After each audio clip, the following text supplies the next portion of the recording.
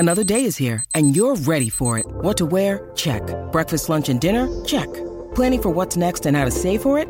That's where Bank of America can help. For your financial to-dos, Bank of America has experts ready to help get you closer to your goals.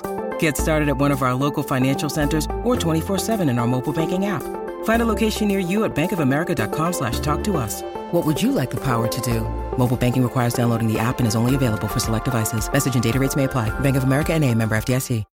When you need mealtime inspiration, it's worth shopping Kroger, where you'll find over 30,000 mouth-watering choices that excite your inner foodie. And no matter what tasty choice you make, you'll enjoy our everyday low prices, plus extra ways to save, like digital coupons worth over $600 each week. You can also save up to $1 off per gallon at the pump with fuel points. More savings and more inspiring flavors make shopping Kroger worth it every time. Kroger, fresh for everyone. Fuel restrictions apply. Does picking an outfit have you running a little too fashionably late? We get it. Great taste takes time. That's why Drizzly, the #1 app for alcohol delivery, has your back with the largest selection of beer, wine, and spirits, delivered in under 60 minutes. Convenience never goes out of style. So if you need to spend some extra time in the mirror instead of at the store, download the Drizzly app or go to drizzly.com. That's DRIZLY.com today. The following is a special presentation of the Decibel Geek Podcast.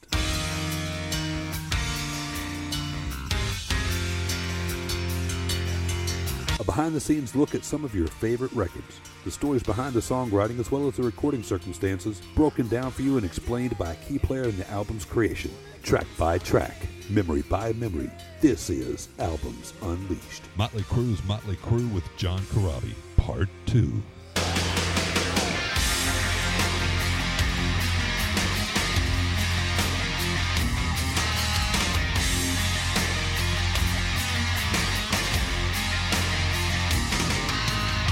Well, we're back, and yes, as always, we are on a Hooligans holiday. Oh, yeah, it's the Decibel Geek Podcast. I'm Aaron Camaro, joined as always by Chris Sinzak, and holy shit, last week, man, part 1 of Albums Unleashed, Motley Crue, 1994. Yeah, John Corabi was in rare form, and you're going to hear a whole lot more of that.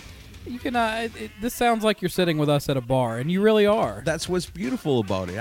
If we could do every interview / conversation that we do with somebody for the show at a bar, I think they'd all be fantastic. Our livers wouldn't approve, but we would have fun. I mean, even when we're in Studio B, we're having a few beers and having a good time. So it always comes out that way. Yeah, and so we've got to get to it really quick. As I said last week, all the Geeks of the Week from last week and this week, those of you that share on Facebook and retweet on Twitter this link to this episode, I will name all of you the week following. Right, so next week you can look forward to an entire episode dedicated to Chris reading names. No. It's going to be great. No. I'll go fast, I promise. But we really appreciate the help, and we're really proud of these Albums Unleashed episodes we do. So we want to get the word out on it, right. And we also want to help John promote his upcoming tour where he's going to play this entire album from start to finish. How cool is that? It's really cool. I got a good feeling we'll probably get to see it in Nashville. I hope so. Yeah. I hope everybody all over the nation gets a chance to see this because, we're finding out as we did last week and definitely wrapping up this week that this is probably the most underrated album of all time, and people need to hear it. And if you get an opportunity to see it live, you've got to go. You owe it to yourself. You owe it to your ears. You owe it to your brain. Yeah, and I can tell these are songs that are going to sound even better live on record. But yeah, so we got to get through track. We got to go back into Hooligans Holiday where we left off, and then go all the way through the rest of the album. So we got a whole lot to get to. What an adventure. What a journey. Let's get to it. Here's the rest of our talk with John Corabi about the Motley Crue 1994 self-titled album.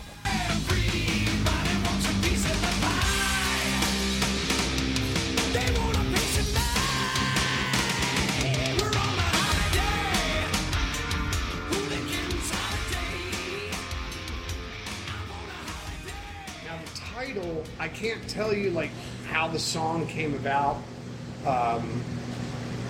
It was kind of I had this weird riff that was very much like Livewire, and we wound up doing a halftime thing of it. Never thought of it. Well, we wound up doing a halftime thing, and it was just Bob being Bob and Tommy being Tommy, and we went through 50 different versions of Hooligans Holiday. But the title was actually from the LA riots, Right. And one of the newscasters was showing a scene of like people looting and Yeah. burning shit and all this other stuff. And he goes, "It's a regular hooligans holiday out there." Wow. So it was a There you title go. from News event. Yeah. Yeah. So I kind of wrote the title down, and I told Nikki, I'm like, dude, I heard this great fucking title, man. And it's like, I don't know what it means, but It sounds this cool. fucking sounds badass. And we sat down and we wrote the song, and then we worked it up with Bob, and it wound up being what it was.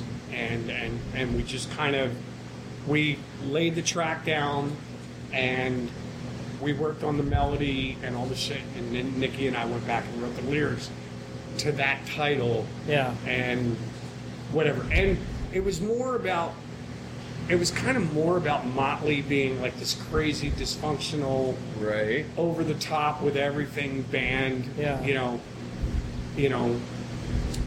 Cross-eyed derelicts coming. Iron Horse, we all rode the Harleys. Iron Horse between our legs. Yeah. Tattoos, black manes flowing. Yeah. Da-da-da-da. So it was kind of about life, but Motley's life and, all this other shit. So Yeah. it worked out. It was cool.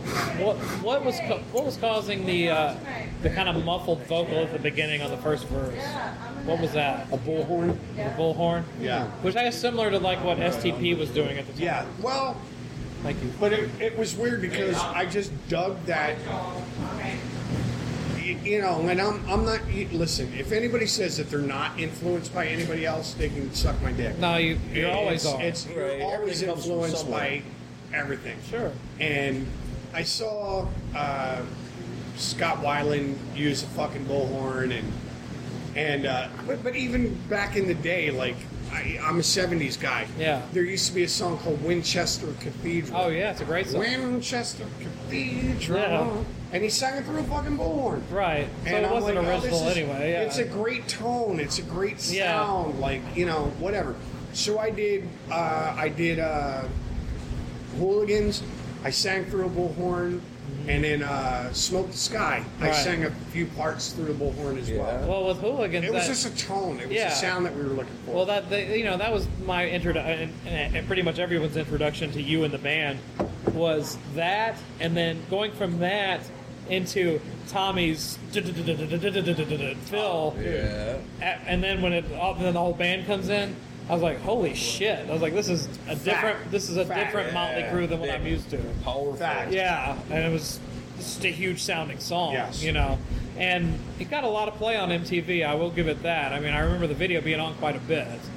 But Until we pissed MTV off. yeah, I was gonna. Well, why don't we get to that now? Yeah, okay, no. you guys did this is a famous interview you guys did for MTV, and MTV was having some fun with you guys, and I don't think they had the interviewer on camera. I don't know if you remember who it was that was interviewing you guys, but it was on the Week in Rock, and you guys sat down, and Nikki was being very serious about the new direction for Motley Crue, and MTV was like, well, this is a big change for you guys because compared to the Hairspray, Pyro, and Girls Yeah. that are in your videos, and Nikki and Tommy both got very indignant and said, what are you fucking talking about? That's not us, and we never had makeup, hairspray, blah, blah, blah.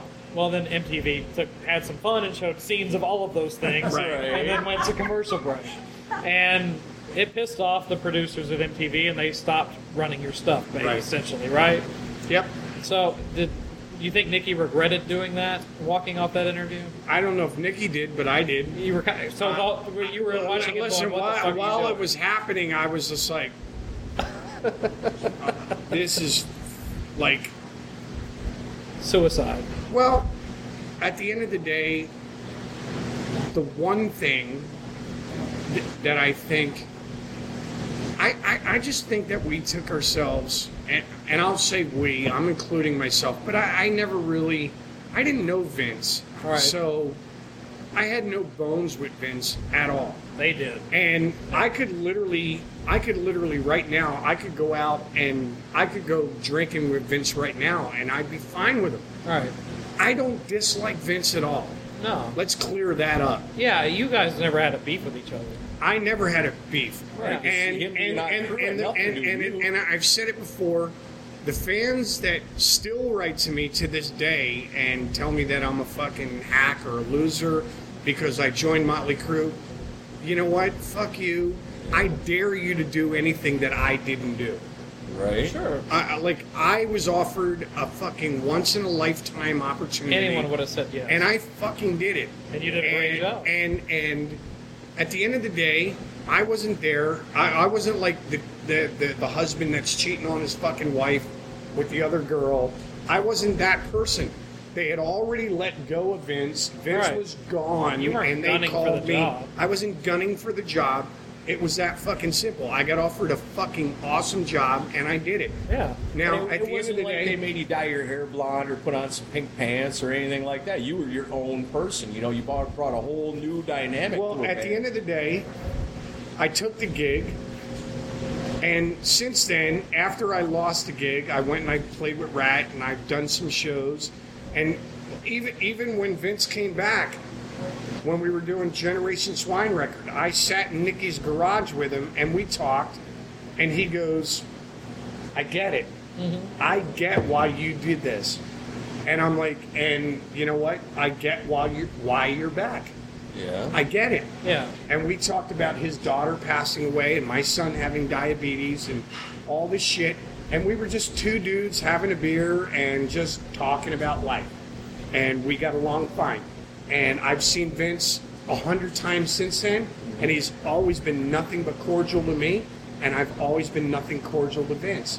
So we're good. Yeah. That's good. But But awesome. at the end of the day, I think that the thing that drove me nuts, and if I would have been a little bit more of a, for lack of a better term, if I wouldn't have been so much of a pussy at the time, I would have said to Motley, you guys are fucking drawing a line in the sand by talking shit Right. about your old lead singer. It didn't help Because you're matters. making the fucking fans Making them choose. choose Yeah. between that guy It's the and worst this. thing you can do. Getting back to the music, track 4, Misunderstood. This is the second. That to me is the best song that we ever wrote. It's a 7-minute epic song, and this song reminds me of Led Zeppelin. To me, it's a mixture of Led Zeppelin with a Beatles With a influence. Beatles influence. Yeah. Yeah, totally. I can totally hear And that. I have nothing more than that. And it's It kind was- of the high point of the album. I mean, because it's a massive song. When the orchestra comes in, and then you've got fucking Glenn Hughes come in to help sing on the vocal. Genius. I mean, How cool was that? yeah, how fun was that? Was That that was putting that together? well, I got to be honest with you. When I first started rehearsing with the guys, we're rehearsing one day, and this guy walked in. I didn't recognize Glenn because he had been through some drug issues, Right. and he had gained a lot of weight. His hair was short. So this guy walks into our rehearsal room, and then we start doing these blues jams and all this other shit, and he starts singing. And they're going Glenn, Glenn, Glenn, Glenn, Glenn, and I'm still not getting it. There's this Glenn guy. And I walk over to Mick and I go, who the fuck is that guy? And he's like, oh, dude, that's Glenn Hughes. And I go, Glenn Hughes from Deep Purple, like Burn? Glenn Hughes? Yes. And I'm like, oh my God.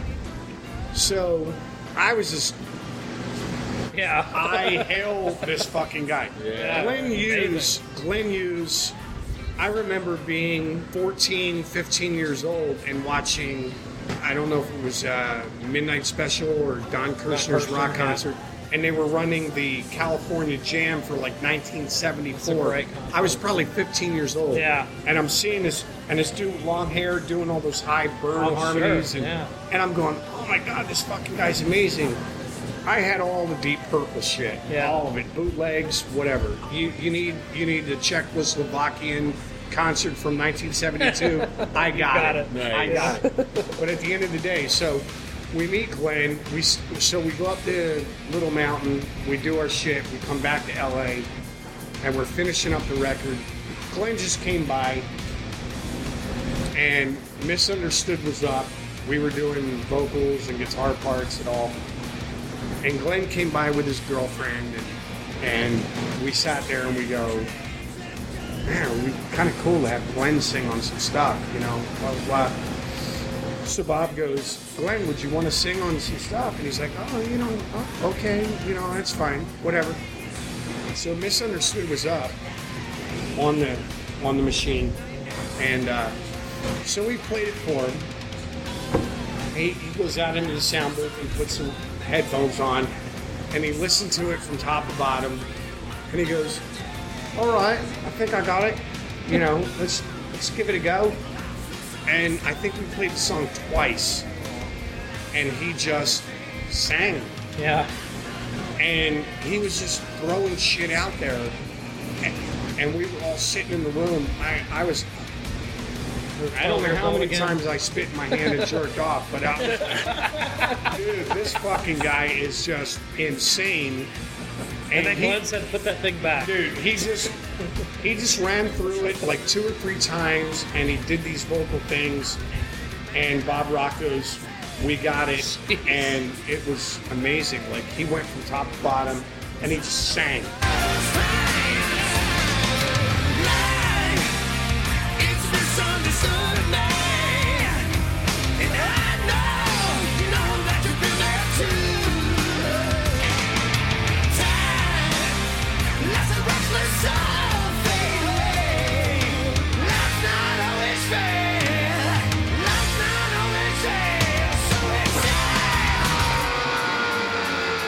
Like, he was doing these harmonies and listening to me and ad-libbing, and we were all like, it was like a master class. It was a master class. Yeah. It truly was a master class. Yeah. And I love that fucking guy. Yeah. Like, Glenn Hughes, I have a bunch of different singer influences. Yeah. But listening to Glenn Hughes in a studio was just genius to me. So it's almost like people coming up going, man, you sang with Motley Crue, and you're like, yeah, but forget about that. Glenn Hughes sang on one of my songs. Like we had Glenn Hughes, Billy Preston played keyboards on a lot of shit for us, and I'm just sitting there going, wait, didn't he play on like the Let It Be record and the Stones and like all the and like you know? Played on. Oh, dude, are you kidding me? Something for nothing means. I'm like, oh, fuck, are you kidding me? Yeah. Hello? And I was just enamored from their history. Like, so it was genius. How does a guy like Billy Preston get hooked up in that? I mean, did the guy somebody knew somebody that knew somebody, and it's really a small world. Yeah, we picked up the phone and we're called. We said, hey, Billy, do you want to come down? Motley Crue, we're doing a record. And I think he played clavinet on Baby Kills and something else. He played a couple songs for us. Holy shit. Some keyboard shit. And we were like, I just sat there, and then he just sat there. He played his tracks, and he sat there and he played like he played Get Back. He's sitting there like, Georgia was a man, and he played all the shit, and I'm like, he said, okay, I can die now. Yes. Wow. I'm going to stick my dick in my own ass. Call it a day. No, you're not Tommy Lee. You can't do that. No, I can, but it takes a little work. I don't need to see the tape. No. There's no tape. Good. All right, so let's move on to track 5, which is Love Shine. I've seen you play this live on acoustically, and this song always sounded very Zeppelin-y to me. Yes. Like, is this a heavy Zeppelin influence? Yes. Yeah, and what was with what kind of acoustic and percussive stuff were you guys doing on that song? There's a lot on that album. No, there's not. I don't know who initially came up with that riff for the song, but we just kind of jammed it at rehearsal, and I started singing a melody, and then Nikki and I just sat there and thought about some of the girls we were with at the time and some of the girls that we had been with, and it's just an ode to some of the girls that we had been in love with, and it didn't work out, Yeah. Or it did. Motley Crue version of To All the Girls I've Loved Before. Kind of. But it says,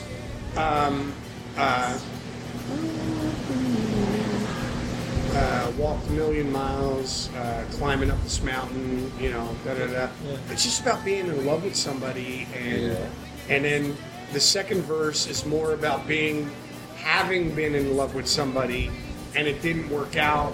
But it says, I loved you in my youth, but you'll always be my friend again. In my youth, and you'll hold me in my friend.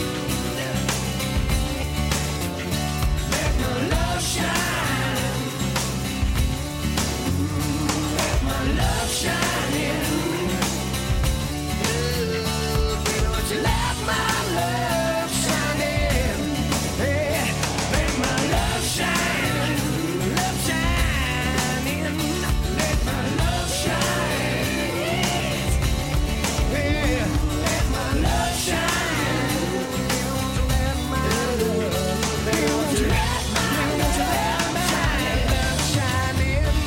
And you'll always, you know what I mean?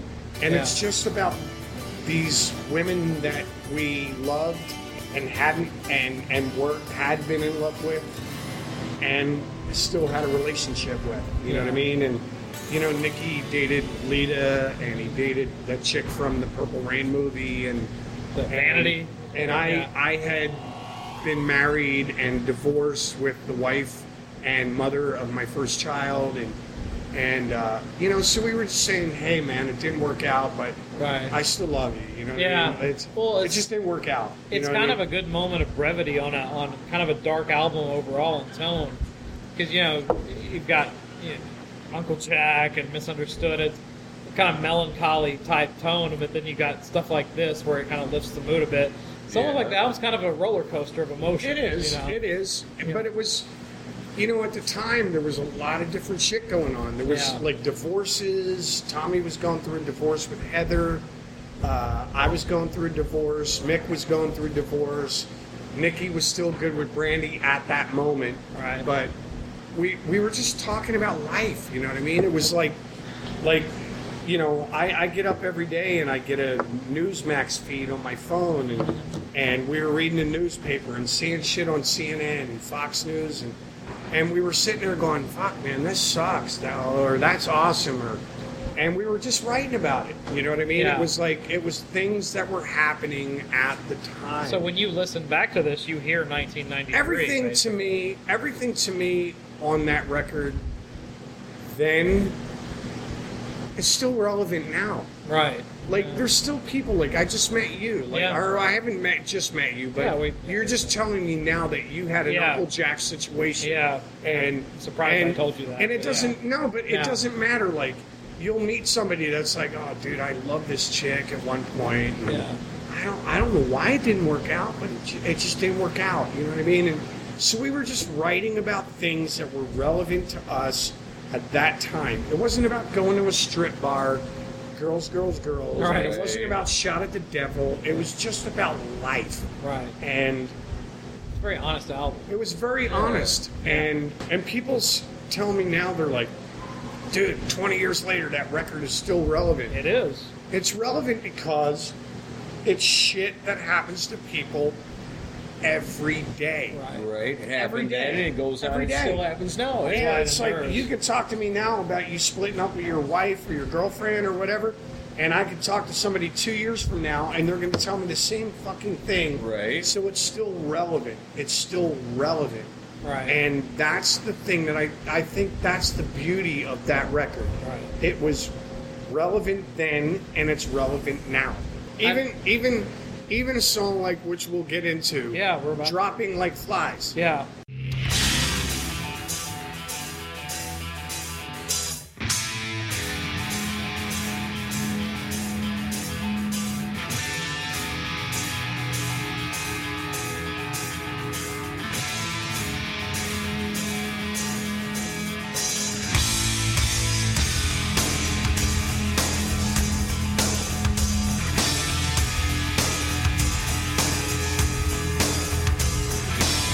Dropping Like Flies is about all the shit that was going on at the time about AIDS. Magic Johnson was just diagnosed with, Gene Simmons is talking about, I fucked like 8,000 girls.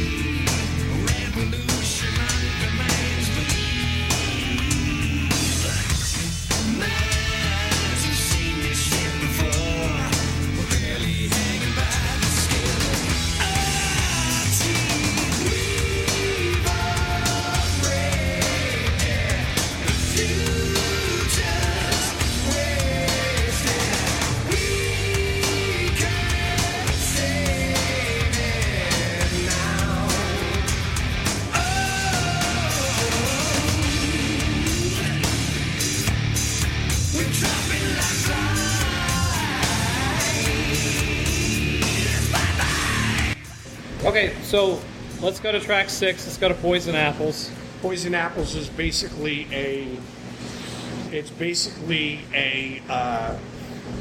if you really listen to the lyrics, one of Nikki Sixx's favorite bass players is the guy from Mott the Hoople. Yeah.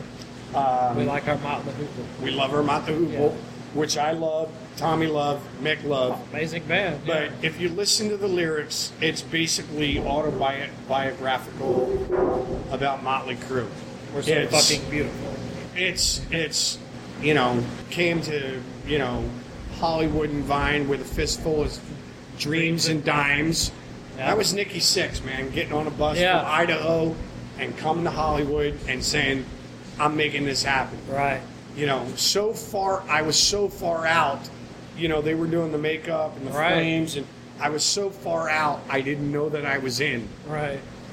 I had a taste for a life of slime, which anybody that knows Motley knows that you were into heroin and partying and all the crazy. So it's just autobiographical of Motley Crue. Would you agree? Some people say this song most closely resembles the old Motley Crue. Would you agree with that? I think that song was very Motley Crue, Too Fast for Love meets Cheap Trick. That's well put. Yeah. Because it's got that poppy Cheap Trick. Well, sound. there's a couple little spots in the song. There's the middle section where it goes, Blue Plans for Disaster. Yeah. And it's a very Beatlesque or Cheap Trick harmony it thing. totally is. So it was Too Fast for Love meets Cheap Trick and just straight ahead. And I love that song. Oh, it's amazing. So we're actually doing a show. That was going to kick ass live. That song, and that Bob Rock's credited on that one. What was his He contribution? played to that? guitar on it. He does. And he actually played guitar and actually helped us write the song. But the transistor radio thing at the beginning, whose idea was that? That was funny because when we did we did that, and we had so many fucking people write to us after the record came out, and they went, dude, something's wrong at the beginning of the song. You have no idea. Like, we thought something was wrong with the song, and we turned our fucking stereos up, and then the thing came out and we blew out our speakers.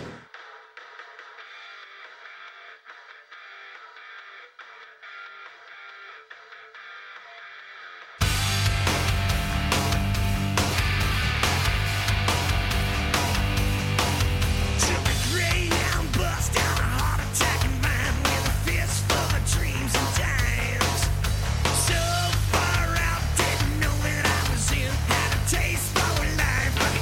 Slime, came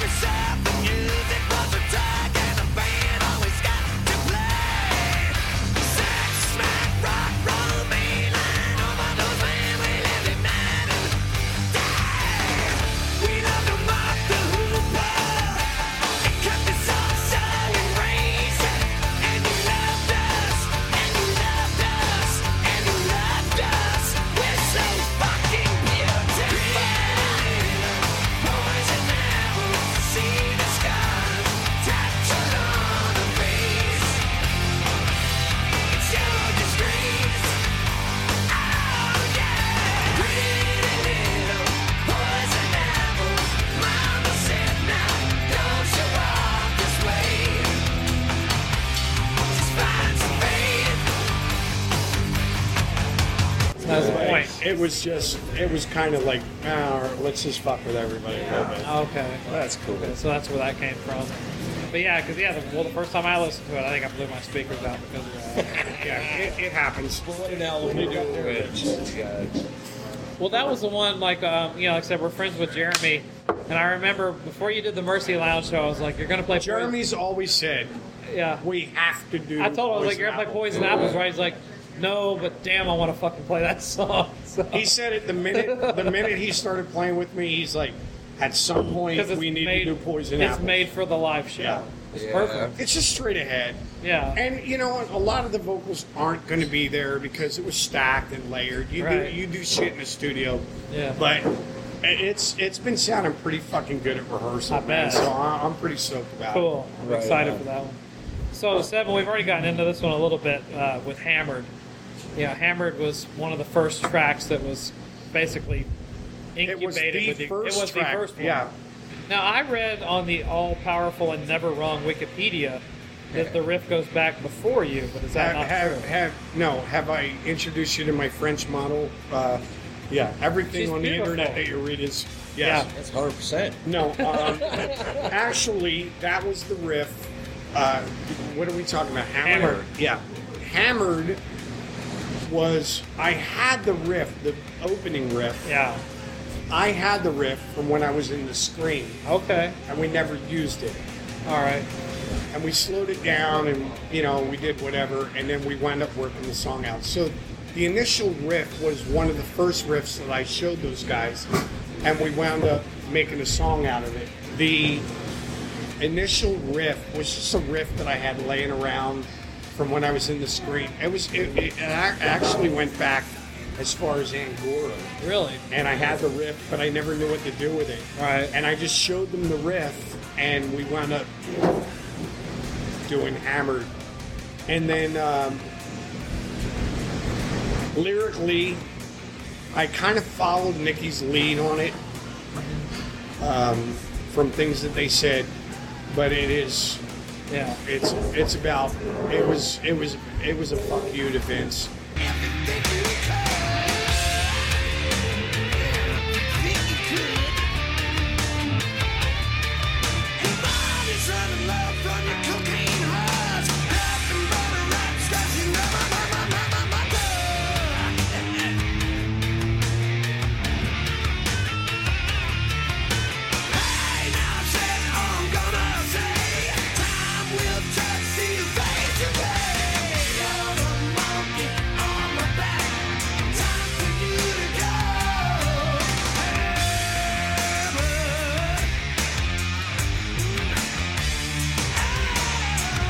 Oh, really? Yeah, it was totally.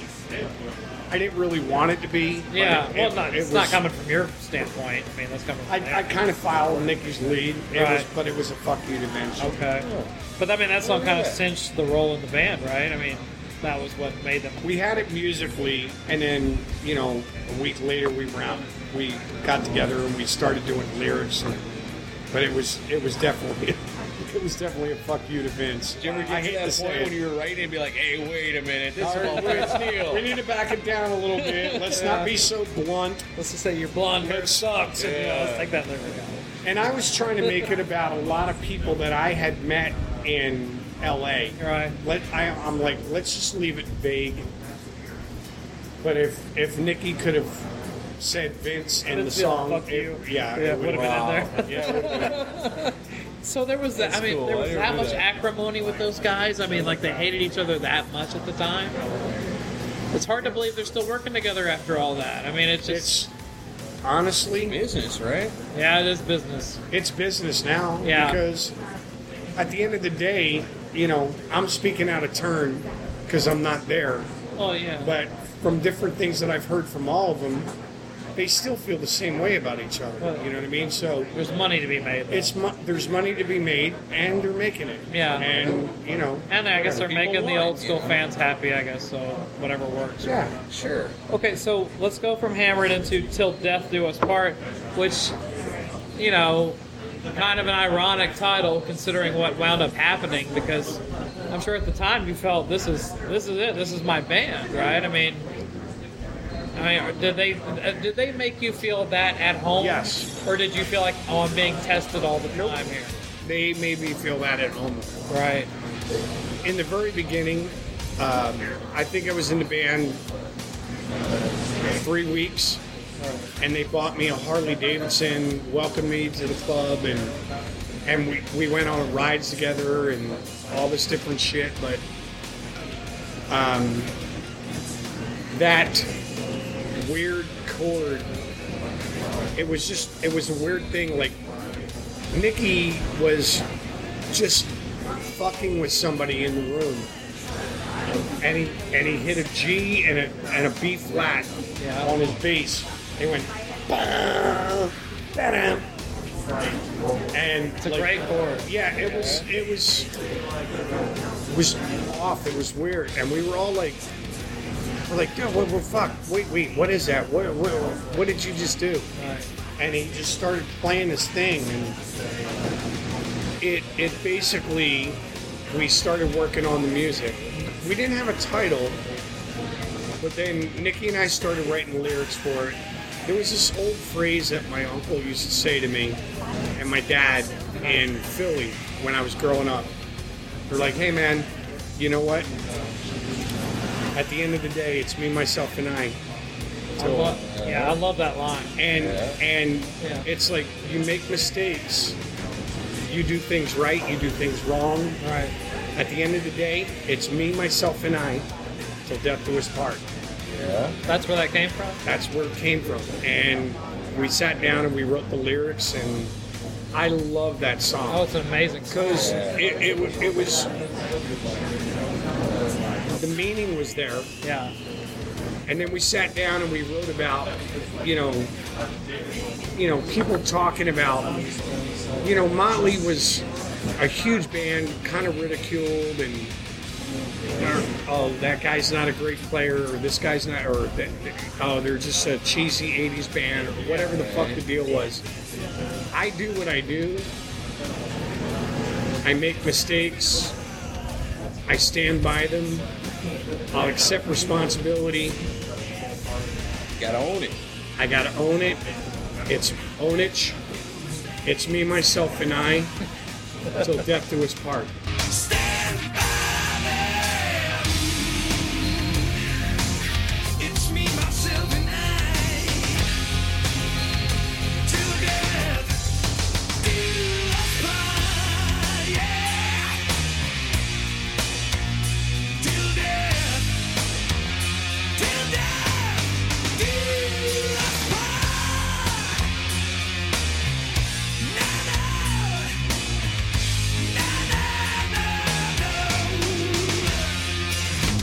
Right. You know what I mean? Yeah. And that's what the song's about. Walk my walk, talk my talk. I walk my walk and I talk my talk. I'll fucking do shit wrong. I'll do shit right. I'll deal with it later, whatever. But this is my life, and I don't give a fuck whether you like it or not. Right. And that's Motley Crue. Yeah. It's Motley Crue. And wasn't that initially going to be the title of the album? It was. I have the tattoo on my leg to prove it. Right. So it was going to be called Till Death Do Us Part. It was going to be called Motley Crue Till Why Death did Do that Us Part. change? We put it out there. I don't know how we put it out, but we kind of put it out there for a while. Yeah. And it was literally 7-8 months, a year before the album came out. We all went and got the tattoo, and by the time we finished the record, we're like, well, I think we need to change the name of the record. Like, everybody's kind of ready for this. Right. We just wanted to go a little left. Yeah. We were going to change the name of the band. I was going to say, while we're on this, let's talk about this. That's one thing that's always been a point of contention with this, is that a lot of people will, in retrospect say, man, if they would have just called it something besides Motley Crue, it would have been huge. Right. Because then the Motley Crue fans, and we knew this. The stigma would have not been there. At the end of the day, when we were doing the record, we were actually thinking about calling it something other than Motley Crue. Crew 94, I was going to ask if there were 94, names. whatever. We were thinking of a bunch of different names. But at the end of the day, Motley had just signed a massive record deal with Elektra for like $50 million. And then you got agents and lawyers and managers, and everybody was like looking at their commissions, and they're like, if you guys call it something else, you're gonna have to go back to the beginning and start over again. You're gonna have to, you're not gonna get $200,000 a night. Right. You're gonna get $25,000 a night or $50,000, whatever it would have been. Right. And you're gonna have to work it back up to where you are now. You're starting over. So all the people that had their hands out you can't do that. Yeah. Stay with what works. Let's just call it Motley, and let's, Was there a decided name? Yeah, was there anything you guys were leaning towards? I can't at this. I couldn't tell you what we were thinking. I didn't know if about. Generation of Swine was one of the names. It wasn't. But I know at one point Nicky had talked about calling. He had talked about calling Motley Christmas. Yeah. So we were thinking of all these different names. Oh, let's call it Christmas. Let's call it this or whatever. Yeah. But everybody else that had their hand out was gone. You can't do that. Yeah. So we went with Motley. And then later on, 6 months later, they were like, you probably shouldn't have called it Motley. And we're like, fuck you. Thanks you're a lot, the assholes. Right. You were the ones that told us to fucking call it. You know what I mean? Yeah. Right. That you had to call it. Yeah, we had to call it Motley because we just signed a $50 million record deal with Elektra and all this shit, and you were the ones that talked us out of this. Right. So, real easy to come back later and say, well, you probably should have changed it. Right. So then, you talk about the album name, where it was originally going to be called Till Death Do Us Part. Why call it, why make it a self-titled album? What was that because of Metallica? That? I don't know, and to the best of my recollection, I just want to say that it was because we felt that we were redefining ourselves. Yeah. So let's just go all in. And Nicky played the best he's ever played. Oh, sure. Mick played the best he's ever played. Tommy played the best he's ever played. I sang the best I've ever sang. Yeah. And we just said, you know what? It's about the music. It's about the record. We're Motley Crue. Let's just call it Motley Crue. Right. Now, I could be totally wrong on that. Those guys may argue that point. I don't even remember why we did it. But I know even when we went on stage, we wanted everything to be, there was no crazy drum solos, there was not a lot of pyro, not a lot of bullshit. It was the songs. We were very stripped down. We just wanted people to recognize us for the fact that we could actually play and fucking play good songs. Right. So at that point, it's almost like a self-titled debut of a new Motley Crue. Yeah, kind of. I get that and having to follow King's X every night was a challenge. Because those guys were amazing. And it was. And I think, to be honest with you, not to sound cocky, I think we delivered every night. I believe you. No, I think we delivered every night. Yeah. You know what I mean? Definitely. Okay, so we'll go to track 9, which is Welcome to the Numb.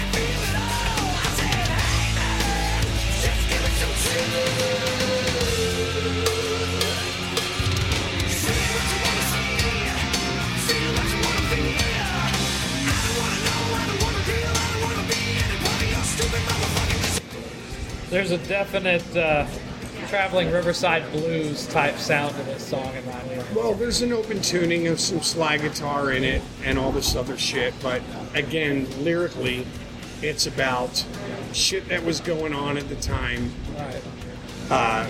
You know, voting shit, you know, just political bullshit, all the stuff that was going on. And it says, say what you want to say, be what you want to be. Right. I don't want to be any part of your stupid motherfucking disease. Yep. I'm just doing my own thing.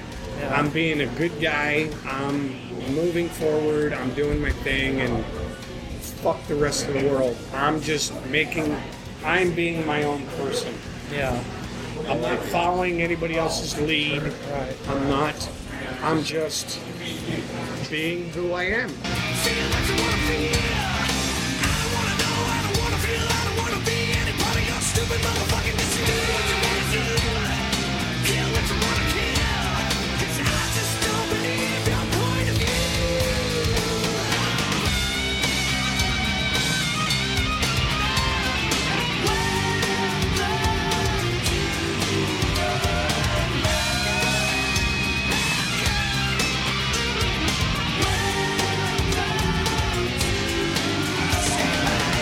The song initially was called Dancing in a Hole. Oh, really? But we rewrote it literally 5 or 6 times, and we wound up coming up with Welcome to the Numb. Right. Welcome to the Numb basically means you're just so fucking numb from all of the news information that you're getting. Yeah. You're just... You get desensitized. You're kind of desensitized about everything. Right. I just want to be my own guy and just fucking move forward. It's kind of a throwing your hands up in the air type Throwing song. your hands up in the air and fuck you and your viewpoint. Yeah. I don't really give a shit. I'm this guy and I'm moving forward. I didn't realize there was so much rebellion in the lyrics of this album. There was a lot of rebellion.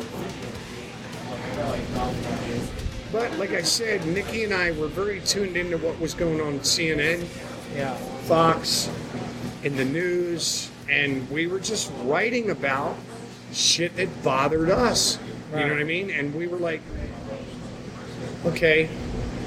So we sat down, we did Welcome to the Numb. Lyrically, if you really listen to the lyrics and all the phrases and all the little lines in there, it's just like, you can do whatever you want to do. Mm-hmm. But I'm just taking this path. Like, I don't give a shit. Like, fuck you. I don't care. I don't care. I'm a good guy, you're a good guy. We're good. Contrary to what the book says, the cover says, we're actually good guys, you know what I mean? Yeah. Right. I saw Nikki Sixx, and we were driving in Nikki's car going to rehearsal, and we saw a pregnant woman on the side of a exit of a freeway in 100-degree weather that was probably 8 months pregnant. And we were at the thing, and she was there with her husband, and they were homeless and holding a sign, and Nikki looked around, and he's like, hey man, how much money do you guys have in your pocket? And we all took money out of our pockets and we gave it to Nikki. Okay. And he wound up handing this chick and her husband like $500. Wow. Nice. And he's like, you know what, man, go get a hotel room. Get out of the sun. You're pregnant. And so, contrary to what people read about Motley, there was heart there with Nikki. There was heart there with Tommy. There was heart there with Mick. Yeah. And with me. And so we gave these people like money, and it was like, go take care of yourself, man. Like, you know, go do your thing. Like, whatever. So Welcome to the Numb is like, fuck, man. There's like, we're so desensitized about everything that we don't really pay attention to your neighbors, or your friends, or just life in general. You know what I mean? And so you guys really went stripped down to just raw human emotion on this album. It really was. Yeah. I mean, I can't stress it enough. Like, it was truly about things that were affecting us at that time.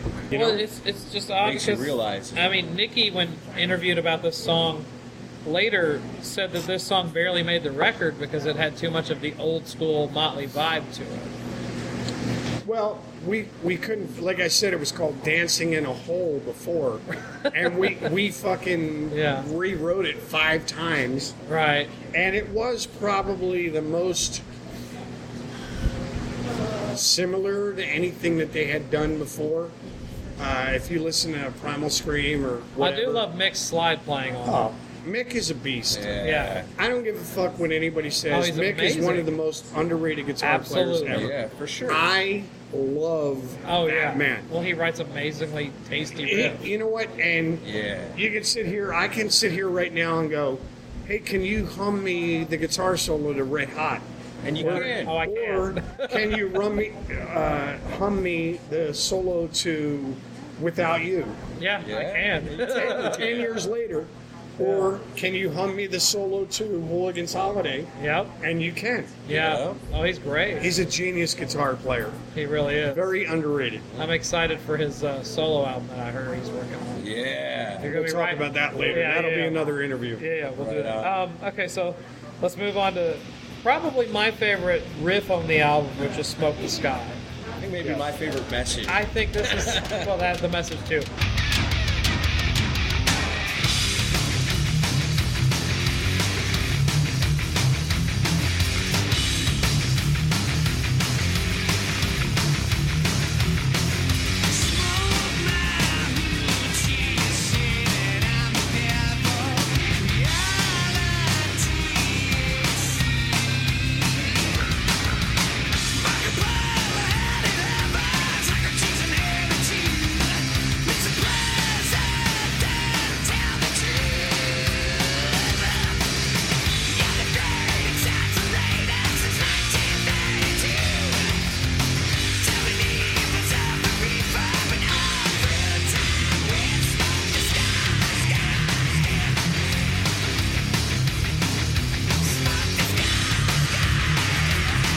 But this is my opinion is the closest Motley Crue ever got to thrash metal.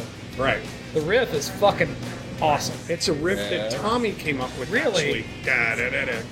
Tommy can't play guitar great, so he used to detune the guitars and just come up with these riffs. And Tommy actually came up with, to be perfectly honest with you, the original riff to very simple. Tommy came up with the riff to Uncle Jack. Really? Tommy came up with the riff to Smoke the Sky. Very open and just Credit whatever. is due to him for that. Yeah. No. Wow. That's cool. Tommy came up with that. That riff is And then it was weird, like, you know, this was our, you know, we were all smoking weed and whatever. And Nikki had read a story in, what the fuck is the name of that magazine? Circus Inspirator. No. High Times? No. Hold on. Guccione. Oh, Spin. No. Play Omni. Omni? Omni magazine. Okay. Did a story on pot. Yeah. How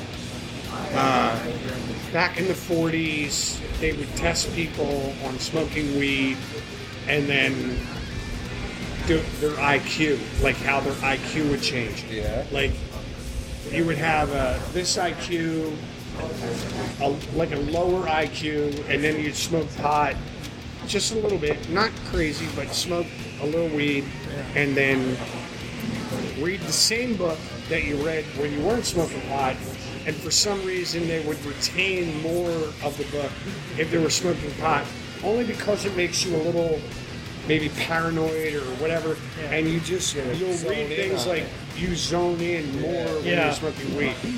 Bill Clinton said, I smoked pot, but I didn't inhale. Yeah. Apparently, and in the magazine that we read, it said that John F. Kennedy had, because he had chronic back issues, smoked pot to help with his back issues, and all this weird Well, he shit. was banging Marilyn. Well, listen, you know, Throw anybody's back out. if you're banging Marilyn Monroe, your back is probably going to be a little out of shape. That's my point. So you got to smoke a little weed, but whatever. But it was just, we read this story about the positives of weed. Yeah. And back then they didn't talk about that And as they much did- as they do yeah, now. hell no. Back We then it wrote was a song. weed is Very drugs are taboo. bad. We wrote a song about, let's not judge, but you know what?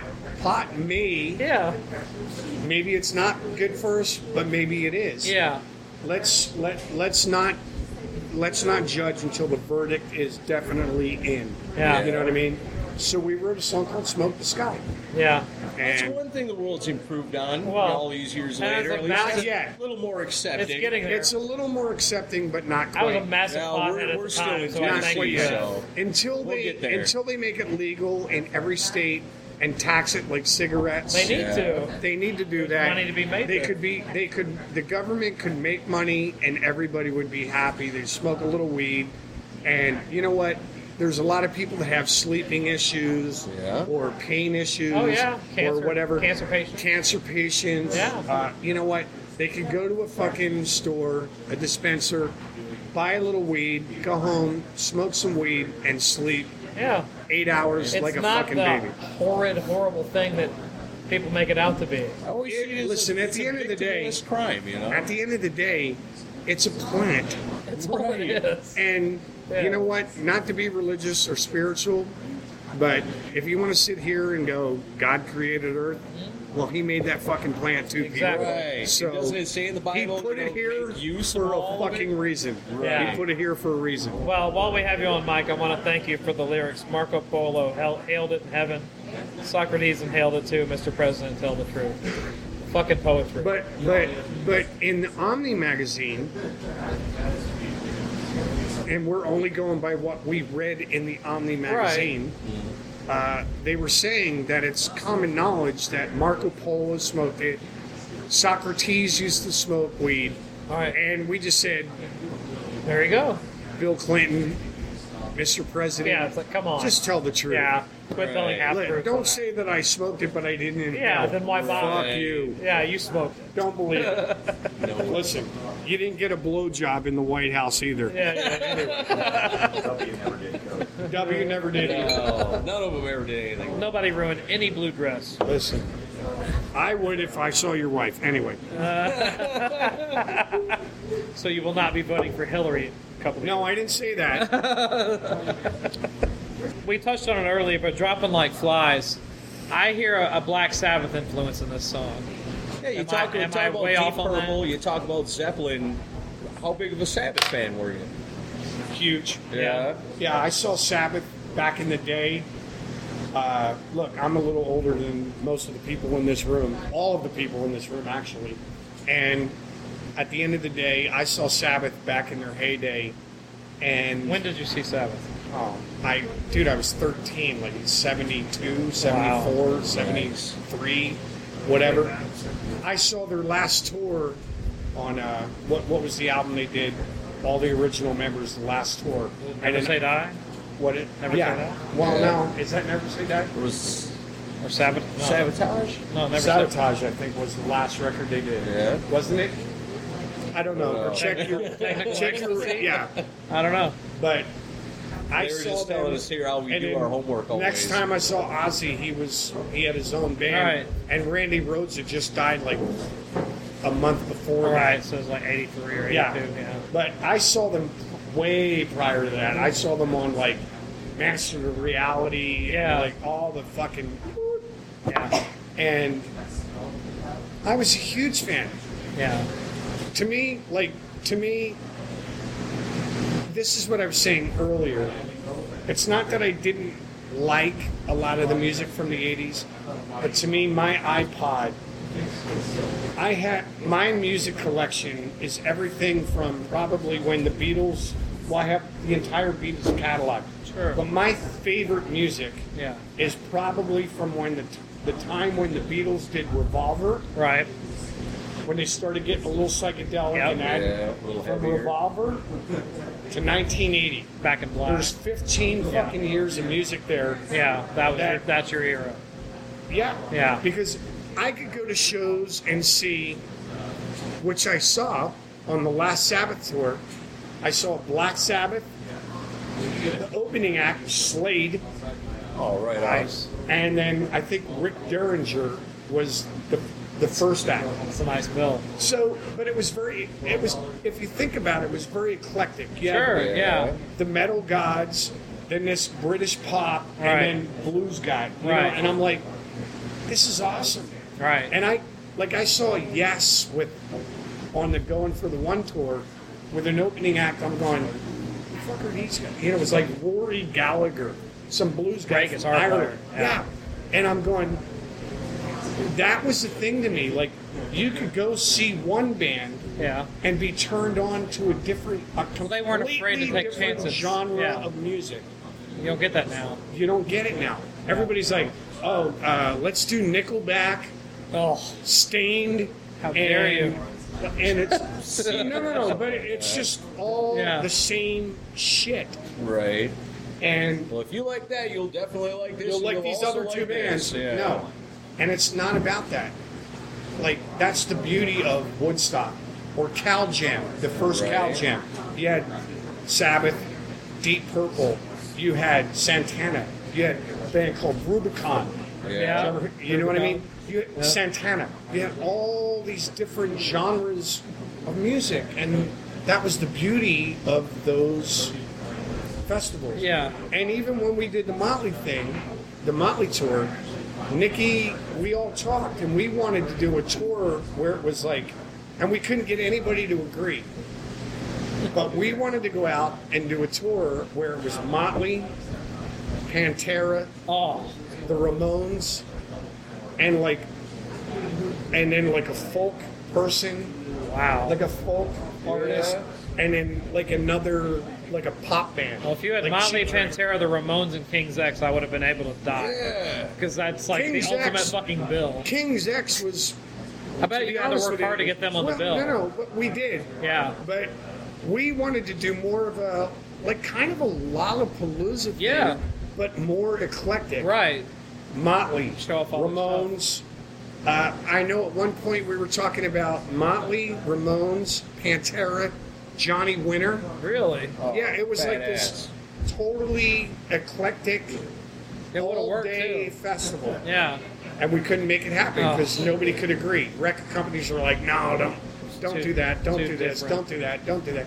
And This we was were the like, record fuck. company trying to send you out with bands like It was, Warren and it was, Poison it was and guys record like that? companies and managers. Like, we even talked to Pantera because at that point they had the record in '93 that came out. Far Beyond Driven. Yes. Yeah. And we were friends with them. They were at our record release party in New York. Yeah. And we're like, come on, let's do some shows together. Yeah. And they were all about it. That would have been awesome. But then the managers got involved and they're like, nope.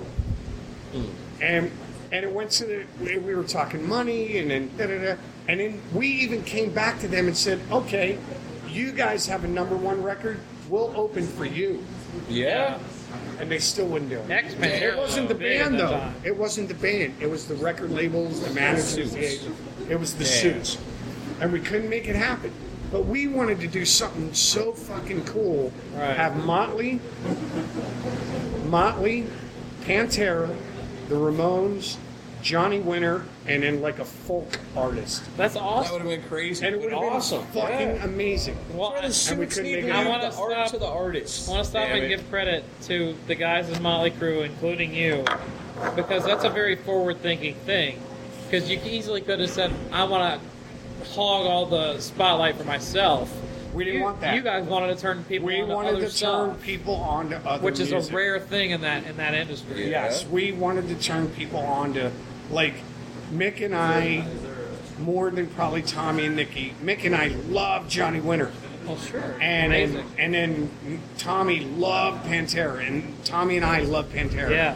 And then Nikki liked, whatever. And we just wanted to do something that was a package. Yeah. That was stupidly eclectic, that we could go out and please everybody Right. for a $25 ticket. That would have been fun. It would have been Sure, because you fucking got to amazing. imagine, the old school Johnny Winter fans would have come out and maybe got turned on to Pantera and Motley Crue. And the Motley Crue fans would come out and got turned on to the Ramones and Pantera, and likewise with all that. It would have With been all of it. a Would have been beautiful awesome. multi-sourcing thing Yeah. It would going on have, it there. would have been amazing Yeah. had we been able to make it work. So- And we just couldn't make it work. With that said, with Dropping Like Flies, I know you were big into early Sabbath.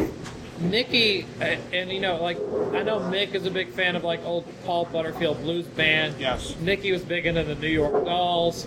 I never heard a lot of Motley Crue's background about Sabbath. Did they take to that really quickly? Were they into the old Sabbath stuff too? No, honestly. Or did you bring that to the table? But that's the thing. When we were writing the material, we just jammed. Yeah. And there was no thought process. Yeah. It wasn't like, oh, hey, let's make this like Zeppelin, or let's make this like... Right. Like, now, to me, you're hearing Sabbath in Dropping Like Flies. Yeah, totally. But I hear Sabbath a little bit in Till Death Do Us Part. In the riff. Down, Yeah, the droning chord. Yeah, and it was like... That was very Sabbathy, but the verses were very Zeppelin-y. Right. Misunderstood was very Zeppelin-y on the heavy part, but it was very Beatlesque in the acoustic and the orchestra part. Yeah. So we didn't think about it. We just kind of jammed and let things go where they went, and it worked. It worked. You know what I mean? But the lyrics, at that point, that's when. And we're talking about AIDS, and we're talking about all these different things that were happening at the time. Yeah. And we talk about Magic Johnson, and it was all the shit that was in the news, and we just kind of were dropping like flies. If we don't fucking get our shit straight, we're going to obliviate this fucking planet that we live on. Our kids and our grandkids and our great-grandkids are going to have nothing left. Right. Like, we need to fucking wake up. Yeah.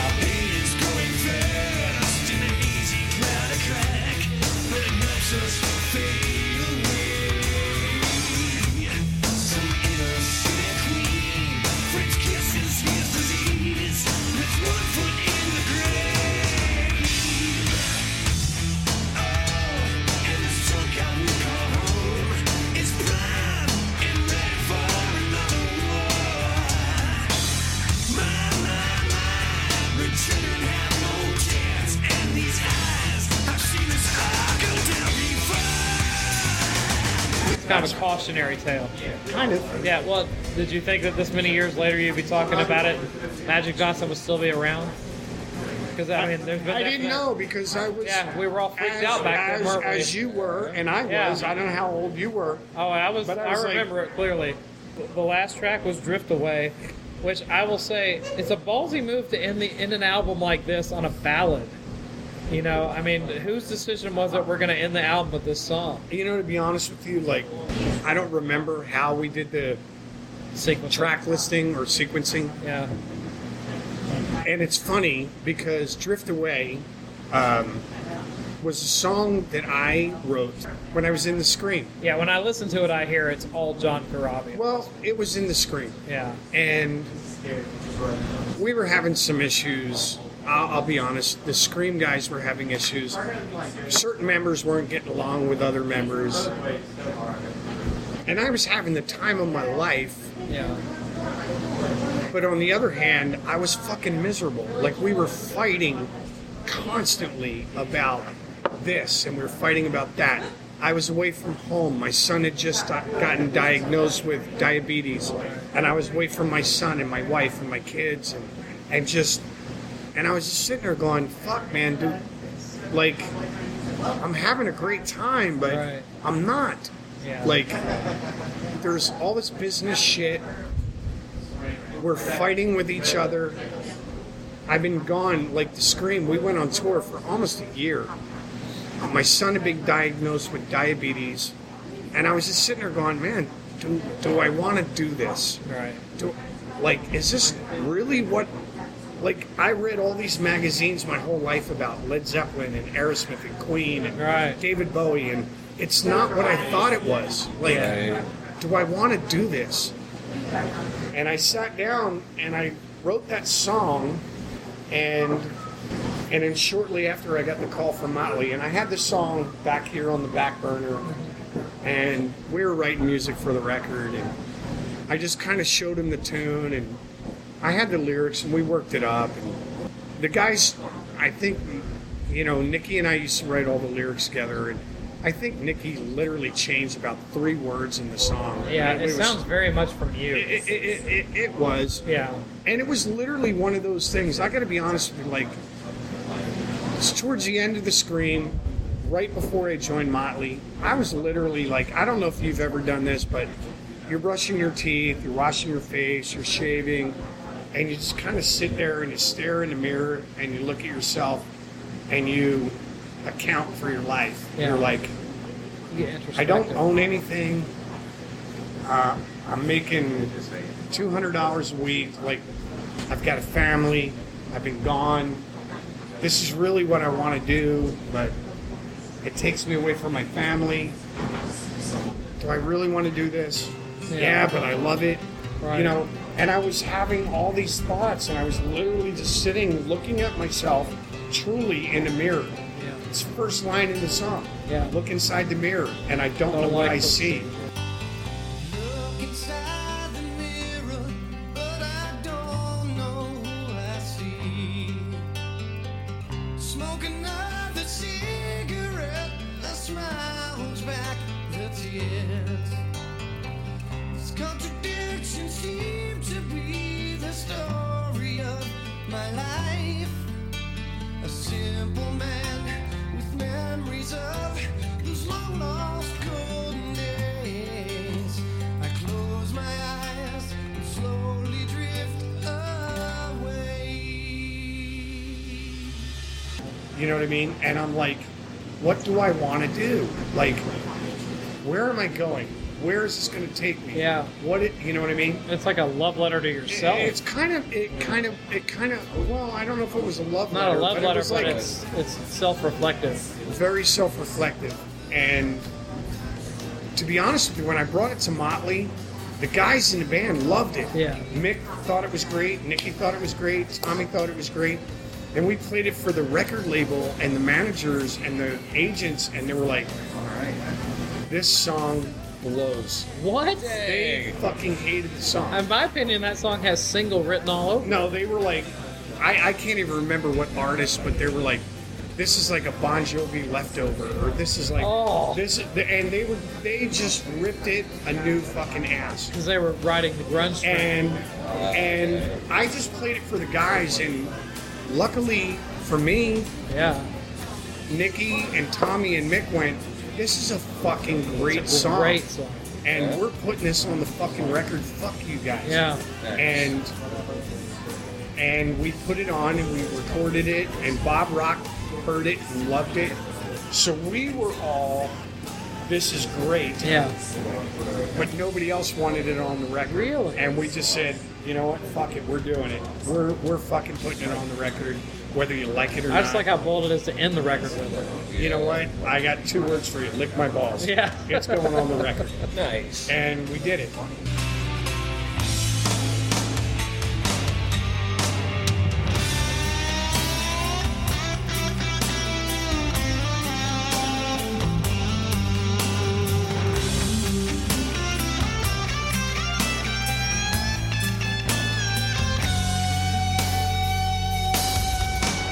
I love that song. But it was just very, and I'm sure, like, I don't give a shit who you are. At some point in your life, you're going to be brushing your teeth or shaving or combing your hair or trimming your mustache or beard, and you're going to be looking in the mirror and going, I did it. I just did it not that long ago. I was 50 years old, and I had a very long talk with my dad, who just passed away a few months ago, and I was just sitting there going, I've been doing this music thing for 30 plus years, and I don't own anything. What did I do this for? What did I do this for? Like, I own my car, and I own my gear, and my guitars, but I don't own a house, and, you know, now I'm married, I own a house with my wife. Right. But at the time, I didn't own anything. And I was having this long talk with my dad. It was a very bonding talk with my father.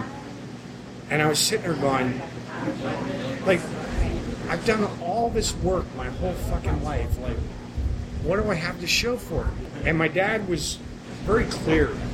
He goes, when I was a kid, I always wanted to be an artist. And I met your mother, and I got married, and we had you, and then we had our kids. And I took that path that I thought was what I should do to be a good dad. Yeah. And he's like, you know what? I had 5 kids, and house and done all these things, and I've taken care of my family. He goes, but the difference between you and I is you got married I got married when I was 20. Yeah. I married a woman with a daughter who I adopted, and we had a son who's my drummer. Yeah. He goes, but you got married and you took care of your family. Your mom got cancer. You took care of her. You got remarried again. You took care of that wife because she had a bone disease. And you've done all these things, and you've maintained yourself and your family. But he goes, the difference between you and me is you did it doing what you love to do. Yeah. So, and it was his biggest thing my dad ever said to me. He goes, you're a bigger man than I'll ever be. Because you went for it. Because you went for it. Yeah. You fucking did it doing what you love to Right. do. And at that point, I went, That's you know what it what? boils down At to. the end of the day, you're right. I'm not starving. I don't have a shitload of objects. You know, he who dies with the most toys isn't going to apply to me. No. But it doesn't matter. I've traveled the world Right. playing acoustic guitar, playing in different bands or whatever. I've made music, I've made money, and I've paid for myself and my family, and I've taken care of everybody. And I've got a little money in my bank account, Yeah. and I have a nice house and a great wife and great kids, and I've done it all just being John Corabi. And that conversation I had with my dad put everything into perspective. Of course. But that's the thing, like, I think that everybody at some point in their life looks in the mirror and goes, am I happy? Did I do everything I wanted to do? I took this path, but I really wanted to go that path. You know what I mean? Like, everybody second guesses their life. And that's what Drift Away is about. It's about, like, you know, when it says never thought I'd make it from playing a guitar, I meant it. Yeah. I never thought that I would make it Right. and sustain myself. You thought eventually I got to grow up. I got to Do grow up. something. My dad even Yeah. said it when I joined Motley. He's like, "Do they have benefits?" You know what I mean? I'm like, you know, but my dad was a very Yeah. nuts and bolts guy. There's no Motley Crue health And plan. I was the dreamer. I was the dreamer. You know what I mean? And I've been able to do what I wanted to do by just fucking playing a guitar and putting a melody over an E chord or an A chord or a B chord. It may not be the greatest melody in the history of music, but I've sustained myself just being that guy. Yeah. And, you know, and that's what the song's about. It's like, you know what? Second guess yourself all you want. You know what? At the end of the day, figure out what it is you want to do and just take that path and just be smart, be aggressive, be patient, be, you know, have all these things, fortitude, patience, like da-da-da-da-da, and just do what you want to do. If you believe you can do it, it's attainable. Yeah. And that's it. That's all that song is about. I wrote that before I was ever in Motley. And it's funny because I was miserable. I don't want to say miserable. No. I was happy, but I was miserable at the same Yeah. time, if that makes any You were sense. still on And the then climb. 2 weeks later, I got a phone call from Motley. Yeah. And I'm in the biggest band in the fucking world. Right. And It's I'm almost like, prophetic, hey yeah. guys, check this fucking song out. You know Right. what I mean? Da, da, da, da. And they loved it. Management didn't. Whatever. I don't see how management couldn't have liked that song. They didn't. They truly didn't like the song. It's a beautiful song. It took a lot of. It took a lot of kicking and screaming for us to get it on the record. Yeah. But we just said at the end of the day, Motley Crue are these six. I'll say six guys. Yes. Was me, Nikki, Tommy, Mick, Bob Rock, and Randy Staub. Yeah. It's these six guys. These six guys are going to make a fucking record that you're asking me about 20 years later. Yeah. And at the end of the day, again, not to sound like a dick, but every fucking song on this record is still relevant today Yeah. as it was 20 years ago. And that's why we're sitting here doing this. I'm proud of that, period. At the end of the day, Well, I'm proud of it. You've been very generous with your time to talk about this, and I know our listeners are going to love hearing all these stories. So, thank you so much for sitting down and spending this much time with us. About No worries, man. No worries. And so you're going on tour with this album now, right? November 20th and 21st, we got 2 shows in Wisconsin. We got a few booked in like Rochester, Albany, Rochester, Poughkeepsie. Okay. It's just starting to get off the ground. Yeah. So I'm thinking by the end of this year, beginning of next year, there's going to be a lot of shows doing this Motley 94 thing. So well, hopefully you save some room in your schedule for Nashville. So I hope. Well, we're gonna try and do some sort of maybe a warm up show before we go out. So because we'll do it. We want to be there for it. David will know, and and I got to thank David Stonich, who's sitting here right now. Thank you for helping set this up. He was my best man, my maid of honor, my photographer, and my witness at my wedding. And yes. So you made it all legal. Good man. Say hi to the listeners, David. Made it legal. Hey, listeners. I am a listener myself, so glad to be here. That's how this all worked out. This is David Stonish, ladies and gentlemen. So thanks again, John, for doing this. Thank you for having me.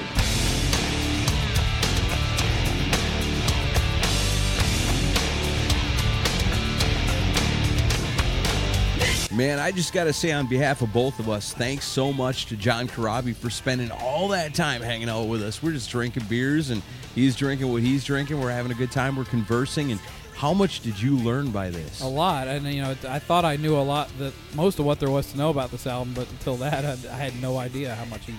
Fantastic, And thanks to David Stonich, as I said on last week's show, for helping set it up, because he was a big player in getting this set up. Super cool dude. Yeah, you'd never guess he was a Bears fan. You're really holding that against him, aren't you?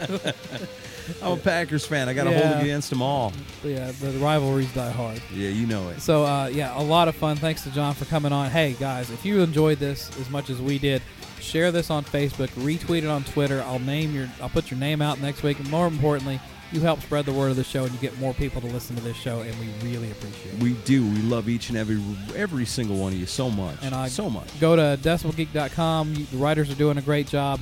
Go to the store thing and buy a T-shirt. We've got really cool new design T-shirt out now, designed by Ken Mills, our buddy from Podkiss. People are loving that T-shirt. They are, and it's going over really well. So, and you heard us talk about last week how the Meister and Billy Hardaway got these rock and roll famous women just hanging all over them. You know what the key to that is? A Decibel Geek T-shirt. It can't hurt. It helps also if you're a writer for our show. We're always looking for new talent. Yeah, we've added some new ones recently. Yeah, we have. Warren Money, welcome to the team. Love that guy. So, guys, that's it for this week. I hope you guys enjoyed it, and we'll see you next week. All right.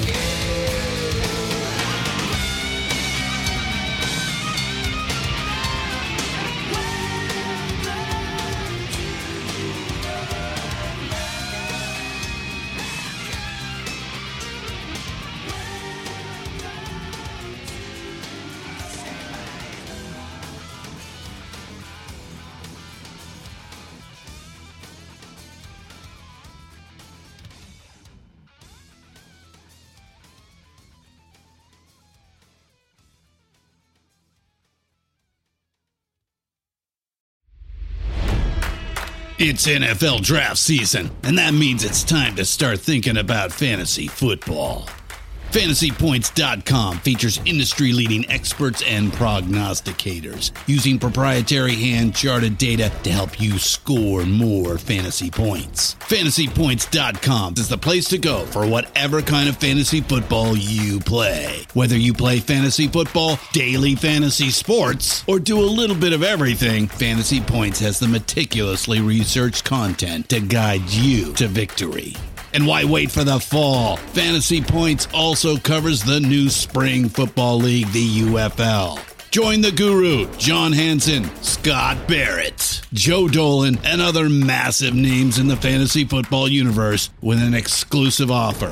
Use code Pantheon for 15% off any Fantasy Points package, including the all-in package with access to every article, tool, and data nugget that Fantasy Points has to offer. That's fantasypoints.com and code Pantheon for 15% off at Fantasy Points. Fantasypoints.com, code Pantheon. Score more fantasy points.